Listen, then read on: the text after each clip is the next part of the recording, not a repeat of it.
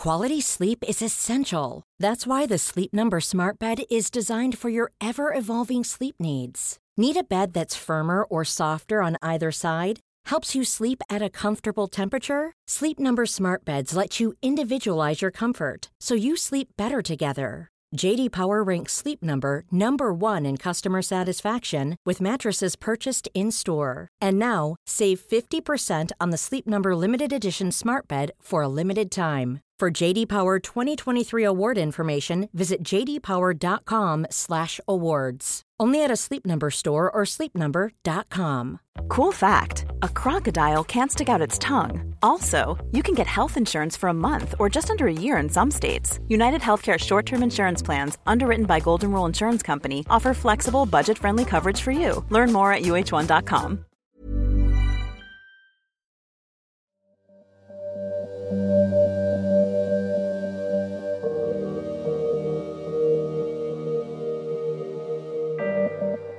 In the midst of life we are in death, etc. Lorry drivers can plunge off cliffs, a logger can be crushed by a falling tree, a donkey ride can spell disaster. All of these deaths happened. None of them, however, were recorded.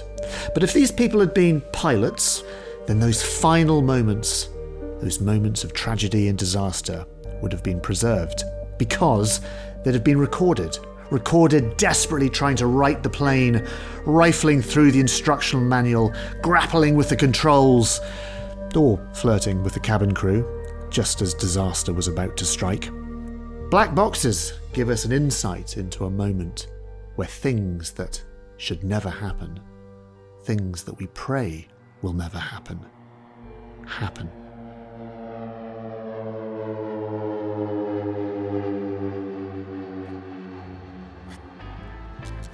Hello, welcome to Patented, a podcast about the history of invention from History Hit with me, Dallas Campbell. Thank you very much for your company.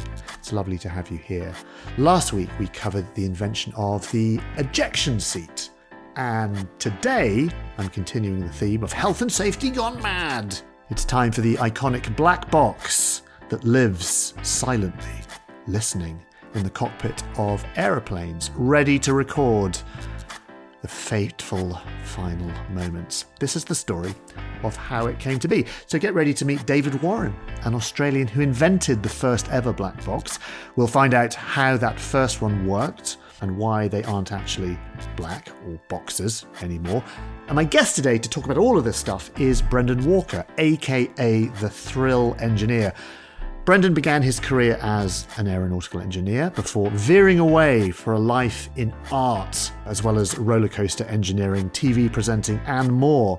And throughout his career, he's been fascinated by our fascination with black boxes and what they record. And he's created plays and installations exploring their story, so he is the perfect guest.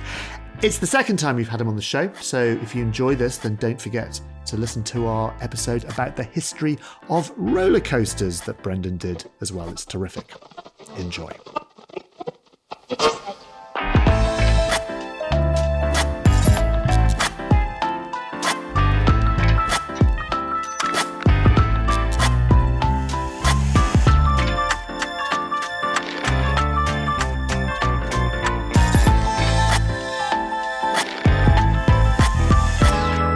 There was a really amazing play. Well, it was sort of a play, I guess, piece of theatre, and it was called Charlie Victor Romeo. And I saw it in America years and years ago, like maybe around about 99 or late 90s. Charlie Victor Romeo stands for Cockpit Voice Recorder. And what they did was they had a kind of fake or a kind of mock-up cockpit. Well, I think maybe just like two chairs on stage. And then they played actual cockpit voice recordings of about a minute before. So you hear them sort of chatting, everything's normal. They're talking about where they're staying in the hotel and oh, this is nice and what did you do last weekend? And suddenly everything goes crazy for them. And then it just goes quiet. And then on stage there's this big screen where they kind of that has the flight number, what happened, it tells you a little bit about the history. It was the most extraordinary, beautifully done bit of theatre, like really, you might think it's macabre, but it wasn't at all. It was just really interesting. That sort of juxtaposition between absolute banality and then total panic sometimes, or just hearing how pilots react to difficult situations but then we get a bit more information. And you didn't see that, I'm guessing. By the way you're looking and nodding, you're kind of like, going, I didn't see that.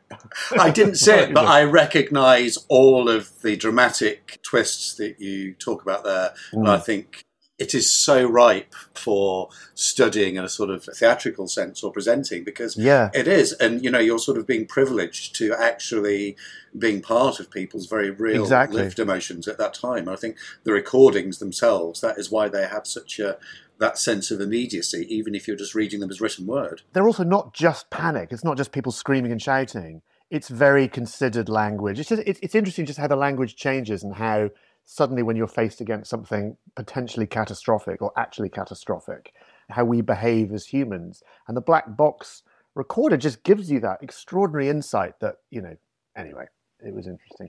It's worth pointing out at this point just how vanishingly rare aircraft disasters are. If you think about how many flights there are, just go on Skyscanner or any of those things. I mean, the statistic I always have is at any one point there's 1 million people in the air, which is a city's worth, which is crazy. And there are never any accidents. Well, very occasionally there are accidents, of course there are, but... Well, I have another statistic, which is you're more likely to die falling off a donkey on a beach than you are to die in an aviation disaster in your lifetime. Brendan, I've been saying it for a long time. We need donkey voice recorders on donkeys, so when people fall off, quite right, we can capture that moment for hilarity as well as obviously for forensics. Yes, of course, there needs to be some sort of public investigation into donkey beach accidents. Yeah. But hey, listen, thanks for coming on the show. It's nice to see you as ever. It's always good to see you. I'm always happy when Brendan's here. Let's not delve into history quite yet. How do they work? What do they look like? So if we had held one in our hands, I said at the beginning it's not black and it's not a box. So what does it look like? Well, they've gone through a bit of an evolution, but right now they are bright orange boxes. They're the size of, let's say, a couple of shoe boxes strapped together, that kind of size. They're metallic, but they're painted. And they'll have a few little plugs on the side for plugging in data cables, masses of data cables. So sort of like, 80-pin socket on the side of it. And like the sort of little drawers that you keep the pizzas in when you're on an EasyJet flight, they want to warm up your pizzas on the front. They're about that kind of size, And what do they record? Is it just voice? There's microphones in the cockpit. And is it kind of like a magnetic tape on a loop? So it records a certain amount of time and then records over it.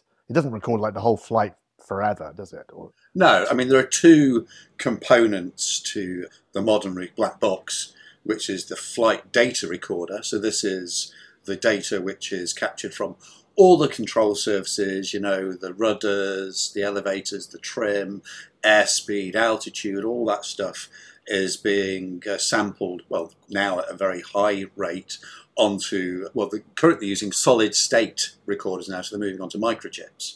But until fairly recently, everything was recorded onto a magnetic medium. And it's the voice recorder, the cockpit voice recorder, CVR, which is the bit which we think about when we think of black box recordings. And they are, or, say until they moved onto solid state, they are recorded onto magnetic wire. Actually, just talking about recording flight data, I mean, the Rolls-Royce engines now, they are basically just producing data in real time all the time, and all the data from those engines, how they're performing, gets beamed back to Derby, and it's unbelievable how much data an aircraft produces now. It's like just a data machine. Presumably, you could just have microphones in the cockpit that just beam back in real time. Yeah, but that'd be awful. I sat in cockpit. Honestly, listen to bloody pilots banging on. My dad, for example. Is he a pilot? Yeah, he was a 747-400 captain for BA back in the day. And I used to fly with him, and it was always a kind of a treat, because I would be in the jump seat in the days where you could fly in the jump seat before we went insane and locked the cockpit doors. I didn't want to tell my dad that it was really boring, because my dad would be talking about dad things to the first officer. So I used to go and just nip back and sit in the back of the plane and drink martinis and watch movies. I thought you were going to say you just fiddled with the switches. I wonder what this one does. No, I certainly didn't fiddle with the switches. I knew my way around a 747 pretty well. Okay, was it ever black and was it ever a box? So what is it made of? So a plane crashes, which is awful, obviously. We kind of root around over the wreckage and they find the black box. Oh, just fun fact. The reason why they're orange, obviously it's a visual thing so you can see them, but it's a very special orange called international orange.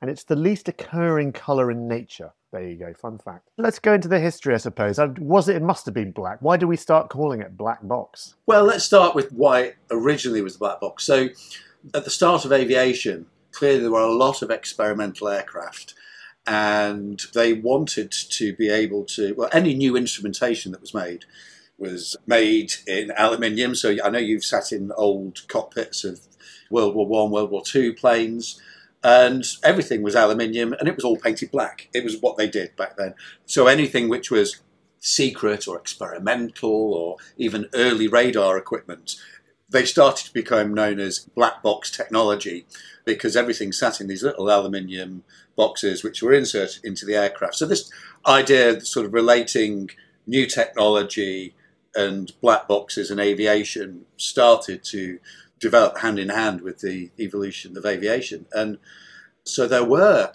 flight recorders way back, 1920s. There was a pair of inventors in Finland before the Second World War who were developing photographic techniques. So basically they were running film and recording information from flight data, so from control surfaces, as little light images on photographic film. And clearly it wasn't designed to capture data if there was an accident, but for developmental reasons, collecting data was really important. Yeah.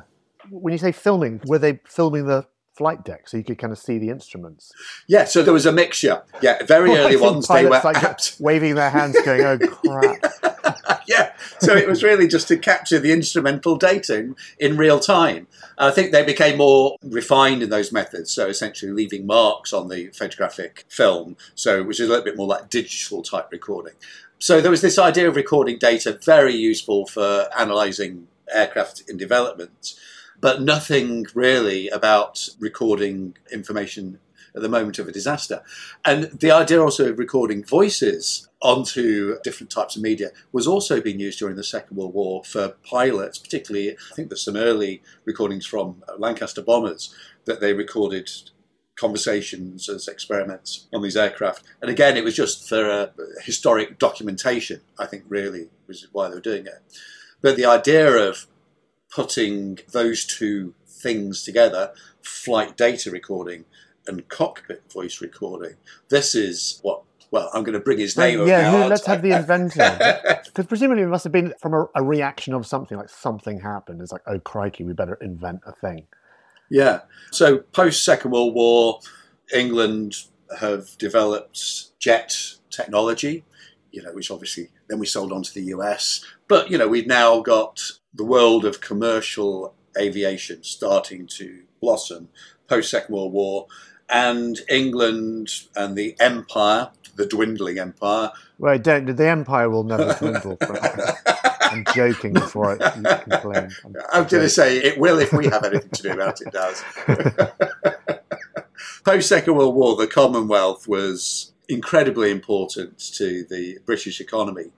And the evolution of the de Havilland's Comet aircraft. Yes, that's right. Yeah. That's coming back. It was the Comet, the de Havilland Comet, first jet passenger plane, all kinds of issues, and they went, oh crap. Yeah, so there were three of them, famously between 1953 and 1954, crashed in various locations around the Commonwealth. And after the third one, they went, right, okay, there's a pattern here. Something's happening. And it's, the fact that there were so many experimental aircraft taking to the air post-Second World War, because we were going, got all this fantastic technology, let's just use it for the good of humanity and do stuff with it. And so there was so many stuff literally taking off, probably before we knew everything about it. And so that's why there's quite a lot of disasters, even I think Donald Campbell with his boats, etc. All there's people pushing the boundaries constantly. So the Comet crashes, and there's a big commission set up, which is Commonwealth-wide. And David Warren, who is working at the Aeronautical Research Laboratories in Australia, is asked to join this commission because he was an expert in aviation fuel. So he had nothing at all to do with avionics. Maybe this new kind of jet fuel for high altitudes was an issue. And so he sat on the board, and that's where he started to get involved. And he quickly realised, he's going, well, how high were they flying? What were they doing? People going, Don't know. What speed did they get to? Don't know. And he was going, far too many questions. How's he supposed to operate? And this is where he started doing his own private research. So tell me, David Warren, who he? David Warren, go right back to his early days. He loved chemistry, he loved electronics. I think his dad bought him a crystal radio set. He was a ham amateur radio operator. I mean, his dad sadly died in a plane crash when David was 9 years old. Crikey. And is that the motivation, do you think? Well, presumably it must be the motivation. Well, I think it was because the aeroplane itself crashed into the sea and the debris sank.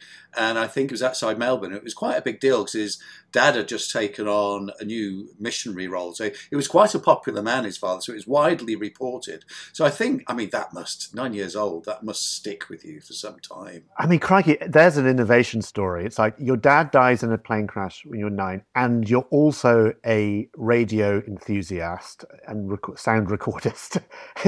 It's not a big leap to work out where you got that idea from. No, but he actually pursued his passion for chemistry, strangely. I mean, he went to, I think it was the Woomerang Rocket Association or club he joined and then went in Australia? Yeah, Woomerang? It is Australia, yeah, Woomerang, yes. And he then went to Imperial College, study aeronautical engineering, where I went to study 40 years later, I have to add, and then came back to work for the Aeronautical Research Laboratories, developing aviation fuel, because obviously after the Second World War we got jet aircraft and there were massive evolutions in the composition of aviation fuel. I've just heard one of the listeners screaming down the microphone saying to me, it's not Woomerang, it's Woomera. Oh! The reason we thought it was Woomerang because we thought of boomerang. But it is Australian, it's where they did the rockets. I just as you were talking there, I was like, wait, is it really Woomerang? No, it's Woomera.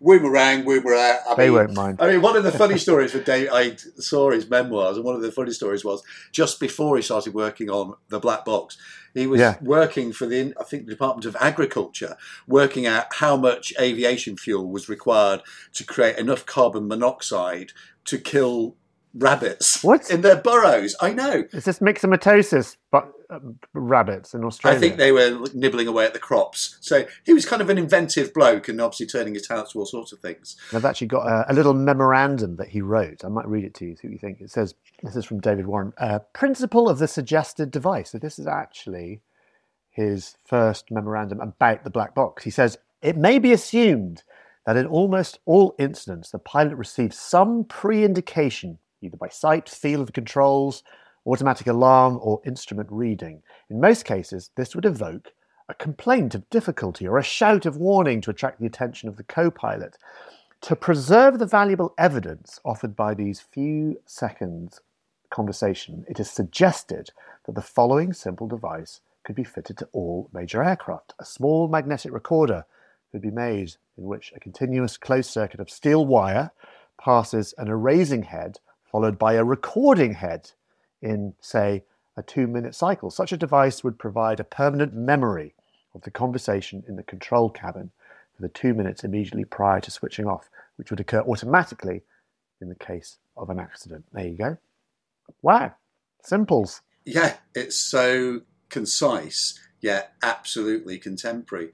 And I think some of the other things he mentioned in there, I think there was one idea that he had of ejecting the black box in the case of an accident so it doesn't end up in the disaster. Yeah. I think after an aviation incident in 2014, thinking of actually instigating that, making that a requirement, Civil Aviation Authority requirement, that they have this ejectable black box as well. So he had a massive amount of foresight, but able to write it so succinctly. Really good. And actually, there's another little paragraph here. He says, careless control or error of judgment, as is often suspected to be the cause of landing and takeoff accidents, would probably elicit criticism, suggestion, or warning from the co-pilot. So he's kind of thinking about, well, actually, this is the kind of legal aspect of accident investigation, and this would also be useful. Yeah. And it's amazing that he's thinking about the dynamics of the people in that aircraft. It isn't just a machine he's interested in. He knows that people are critical to these stories. And for the real nerds, this is Mechanical Engineer Technical Memorandum number 142, as opposed to 143 or 141. Which was obviously about the euthanization of rabbits. Exactly, yeah, exactly.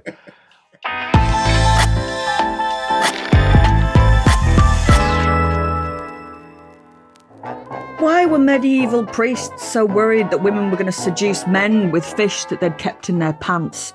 Who was the first gay activist? And what on earth does the expression sneezing in the cabbage mean? Well, I'll tell you, it's not a cookery technique, that's for sure. Join me, Kate Lister, on Betwixt the Sheets, the history of sex scandal in society, a podcast where we will be bed-hopping throughout time and civilization to bring you the quirkiest and kinkiest stories from history. What more could you possibly want? Listen to Betwixt the Sheets today, wherever it is that you get your podcasts. A podcast by History Hit. Cool fact, a crocodile can't stick out its tongue. Also, you can get health insurance for a month or just under a year in some states. United Healthcare short-term insurance plans, underwritten by Golden Rule Insurance Company, offer flexible, budget-friendly coverage for you. Learn more at uh1.com. Quality sleep is essential. That's why the Sleep Number Smart Bed is designed for your ever-evolving sleep needs. Need a bed that's firmer or softer on either side? Helps you sleep at a comfortable temperature? Sleep Number Smart Beds let you individualize your comfort, so you sleep better together. J.D. Power ranks Sleep Number number 1 in customer satisfaction with mattresses purchased in-store. And now, save 50% on the Sleep Number Limited Edition Smart Bed for a limited time. For J.D. Power 2023 award information, visit jdpower.com/awards. Only at a Sleep Number store or sleepnumber.com. There's never been a faster or easier way to start your weight loss journey than with PlushCare. PlushCare accepts most insurance plans and gives you online access to board-certified physicians who can prescribe FDA-approved weight loss medications like Wegovy and Zepbound for those who qualify. Take charge of your health and speak with a board-certified physician about a weight loss plan that's right for you. Get started today at plushcare.com/weight loss. That's plushcare.com/weight loss. plushcare.com/weight loss.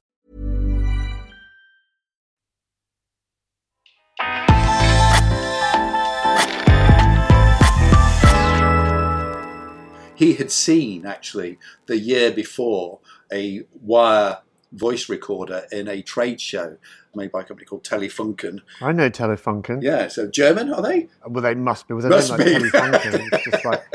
It's a good name, isn't it? I remember seeing it on things, Telefunken. It's beautiful. And he actually bought one of these wire recorders. And so he had that from the year before. And he said, well, can't we get one of these on a plane? And he was actually turned down. So his first thought was, let's get one of these on a plane and start to record stuff and see what happens. He was blocked by his boss because he said, no, you work in aviation fuel, you can't be doing it. Classic kind of like innovation story. So he went off and did it anyway. People knew what he was doing, but it wasn't really recorded in papers or minutes of meetings. But he put one of these things on an aircraft, in an aircraft cockpit. There's so much noise. There's lots of constantly, so the sound of aviation, electronics going on, the sound of air. So he started cleaning up the voice recordings. He used a technique called bandpass filtering.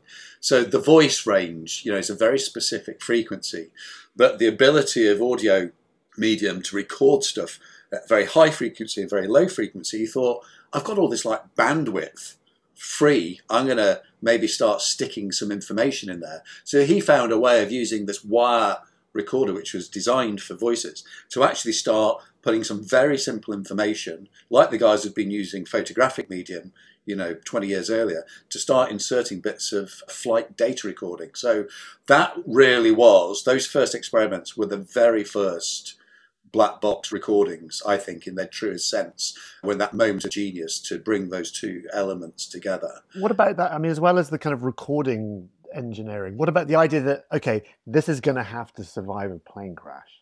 So when all the rest of the plane is obliterated, how do we make something that's going to survive?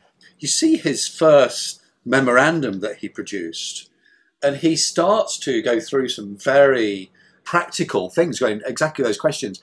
What is the force of an aviation crash? How much force do we need to withstand? There's obviously going to be fire. What if we can't find it? The ideas of painting it a colour, putting streamers on it, putting a beacon on it so it could be found. So those ideas start to appear in this very first memo. And then also, say, the temperatures and also impact. So again, it's been through various iterations, but currently where we're at is there's commonly accepted that these boxes need to withstand a force of nearly 3,500 Gs. So, I mean, that's just phenomenal. Wait, okay, 3,500 Gs. So, for example, we are now experiencing 1 G, sitting here doing a podcast. I went into one of those centrifuges once, you know, the astronaut centrifuges. I think I got to like 4 and I started freaking out, which is nothing. You know, astronauts, well, not just astronauts, you know, fast jet pilots train up to 9G, which is getting pretty hectic. And, you know, for the split seconds, you go above 9G, but 9G is kind of where you are. So 3,500 G, that's going to be, that hurts. That would hurt.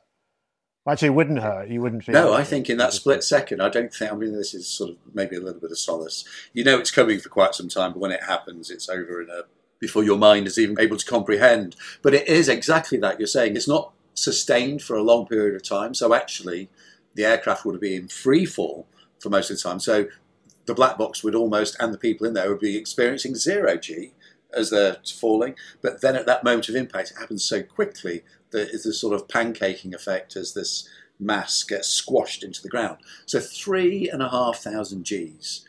So they've been looking into combinations of multi-layered structures, a little bit like, I suppose, those honeycomb structures, which are incredibly thin-walled, but so strong if you're actually pushing them in one particular direction.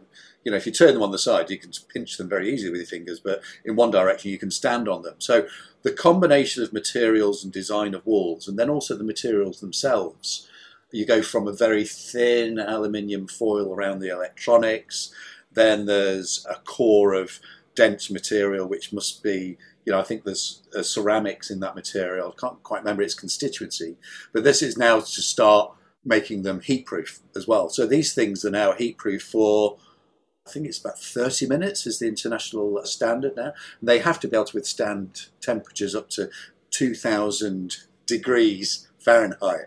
That's the heat of lava. Basically, you couldn't make an aeroplane out of this material, the old joke, because it would be too heavy to fly and other problems. Yeah. One of the arguments early on was we can't afford to put this on an aircraft because weight is a premium. And so there was a real fight. And actually, even to increase the length of time you might record requires extra tape and stuff. So I seem to remember, I may be misremembering this from my childhood as well. My dad, who I mentioned, when he was based in Manchester and he was on 111 out of Manchester. So this was early 80s, I think, before he was on the 400. He was on the runway and one of his engines blew up and everyone got off the plane totally fine. There was no casualties or anything like that. And they used the voice recorder, I think, in the sort of post-mortem of the incident. And it was kind of like my dad, because he was a very good pilot, was like, this is how to be a pilot. It was going to be used as a kind of, this is exactly how it should be. So we come on to, particularly in recording pilots' voices, the objections that unions like BALPA, who represent pilots, there were lots of complaints and resistance from pilots that they might become culpable for mistakes. That's interesting, that. Yeah. When security cameras kept coming along, that idea of, it raises questions, doesn't it? It's like, well, crikey, do I have to watch what I say now? I mean, what if I make an inappropriate joke, or I don't know, like, how's that all going to work? Yeah, exactly. I think they were appeased by, they said, actually, it's only 2 minutes and it'll only be captured in an emergency and maybe it'll actually help. Yeah, and probably it'll be on a flight that you died on, so there'll be no... Actually, that's no comfort at all, is it? Oh, God, you're held accountable. I think some of the things that are captured, which have been really interesting, there was a flight in 1999 out of Stansted Airport. It was a Korean cargo plane, one that I became really interested in because it's only up the road in Epping Forest from where I live. So we start to get, I suppose, evidence that, particularly in that flight, there were social dynamics that were at play that led to the eventual disaster. And in fact, you know, so these two pilots, there was a pilot and there was a co-pilot. They both had military backgrounds and they were both from different social stratas in society. And so there was a real air of deference from the co-pilot.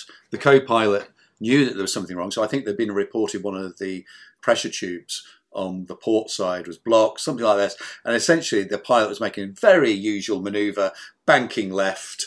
But if you know how to fly a plane, which I've got some rudimentary ideas, if you're banking left, you also want to pull up as well. Otherwise, you're going to start losing altitude and dipping down. But he thought he was actually flying at the correct altitude. The co-pilot was looking out the window going, no, we're actually literally slipping out the sky. But he left it too late before, essentially saying, excuse me. Gosh. Yes, I'm terribly sorry, sir, but that's interesting. So actually the psychological component about human interaction between first officer, captain. A lot of the time they're going through the ABCs. Is it this? Is it this? Is it this? And then obviously, there was another set of flights around 2018, some 747 Maxes, which Boeing had installed some new software on them to do the trim, automatic trimming, to make sure that the aircraft were stable and level. And the trim was basically making decisions for the pilots. The pilots had no idea, and they were making false assumptions about altitude. And there was one of the flights where the last moments of the recording are the pilots saying, have you got the manual? And they're looking through the pages, Crikey. reading through the manual. Is this recent? Is this a 737 MAX, do you mean? Relatively recent? Sorry, they are. It's the 737 MAX. Sorry, yeah. No, it was the Lion Air crashes. That was in Indonesia. On those aircraft, I'm just looking here now, there was 189 passengers and crew died. So obviously a big deal. Yeah, it's a massive deal for Boeing, huge deal for Boeing. It's really, shaken Boeing. Grounding the aircraft, loss of confidence in the aircraft, wasn't just the flight data recorder. In fact, actually the flight data recorder, I believe on the first accident, everything looks normal because obviously the computer was reporting it was doing what it should do. It was only through the conversations that they managed to capture from the in-flight going, why didn't they know how to turn this thing off? What was going on? That this issue actually became revealed. So, that mixture of sometimes you want to look at the data, sometimes you really want to be looking at how the human in the loop is actually responding to what they're being presented with. Do you think, just as a sort of final thought, we talk a lot about driverless cars and things. I remember having conversations with my dad about, not having pilots in aircraft and having everything automated. Is that ever going to happen, do you think? He was always like, absolutely not, for the obvious reasons. But, you wonder now, with the advent of AI and everything else, do we just take humans out of the loop altogether? Gosh, it's becoming... Even when I was studying aeronautical engineering, working in the industry, early 90s, there was always this discussion about, are we... not discussion, actually people developing pilotless aircraft. The more you take them out, the less trained they are and able to respond to data. Maybe it's a comfort thing. Maybe we like to know that ultimately our life is in the hands of another human. But that's a scary thought too, isn't it? Well, it is when you think about driverless cars and you look at the statistics about how rubbish the human brain is compared to, modern computers. Well, I've got to say, I'm sure you've been in driverless cars. I've been in them, and it's amazing how quickly you get used to it. Even though at first you go, wait, this is weird. But then after 10 minutes, you're like, who would ever drive a car again? Now, where things go wrong, obviously, that's the horror, isn't it? When things are going right, it's a beautiful sort of relinquish of control and this idea of comfort and leisure. But when things go wrong, it's like you don't want to be in the hands of a Cybernet and Terminator and... That's a different podcast. Although I've noticed actually on my podcast, and regular listeners may have noticed as well, that the longer the conversation goes on, the quicker we get to talking about ChatGPT at some point. That's the new rule. We have to end there. I know, exactly, we do. Yes, well, maybe we need chatbots just to fill up the voice data recordings with aimless chit-chat. There you go. Brendan, pleasure, as ever. It's always a pleasure. I love chatting to you, as ever. So thank you very much, and come back on and we'll chat about something else. Yeah, lovely. Really enjoyed it. I've got such a huge library of air disaster stories. I'm now going to have to delve in and look at some of the specifics. But it's a bit like looking through the TV Times, It's like there are so many stories. It's slightly a bit more macabre. Oh, yeah, a bit more macabre. Everyone ends in a disaster. Yes, it is. Yeah. Everyone ends in a disaster. Anyway, we'll see you soon, Brendan. Thanks. Cheers. See you, Dallas. Bye. So there we go. Black Boxes, thank you very much for listening. If you enjoyed the show, don't forget to go back and listen to our extensive back catalogue of interesting stories. We have wide-ranging interests here on Patented, as do you. So don't forget to get stuck into those and tell your friends and family all about the series. Do the thing that the algorithms like, hit subscribe, hit like, and all those other bits and bobs that we have to do these days. And most importantly, if you've got a suggestion for a topic or a story you'd like us to cover, you can email us at patented@historyhit.com. No story is too odd. No story is too bizarre. No story is too interesting. See you next time.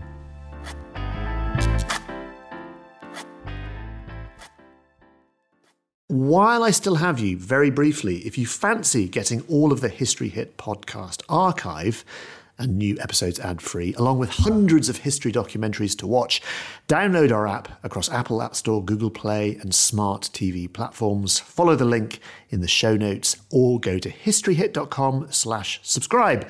There is thousands of hours of history on there, including a documentary on science in the Middle Ages with Seb Falk, and also one with me talking about the secret history of the space race. As a Patented listener, you get a special gift if you use the code PATENTED at the checkout. You get 50% off your first 3 months. That's PATENTED for 50% off your first 3 months. And if you're an Apple listener, you can subscribe for new ad-free podcast episodes within the Apple app.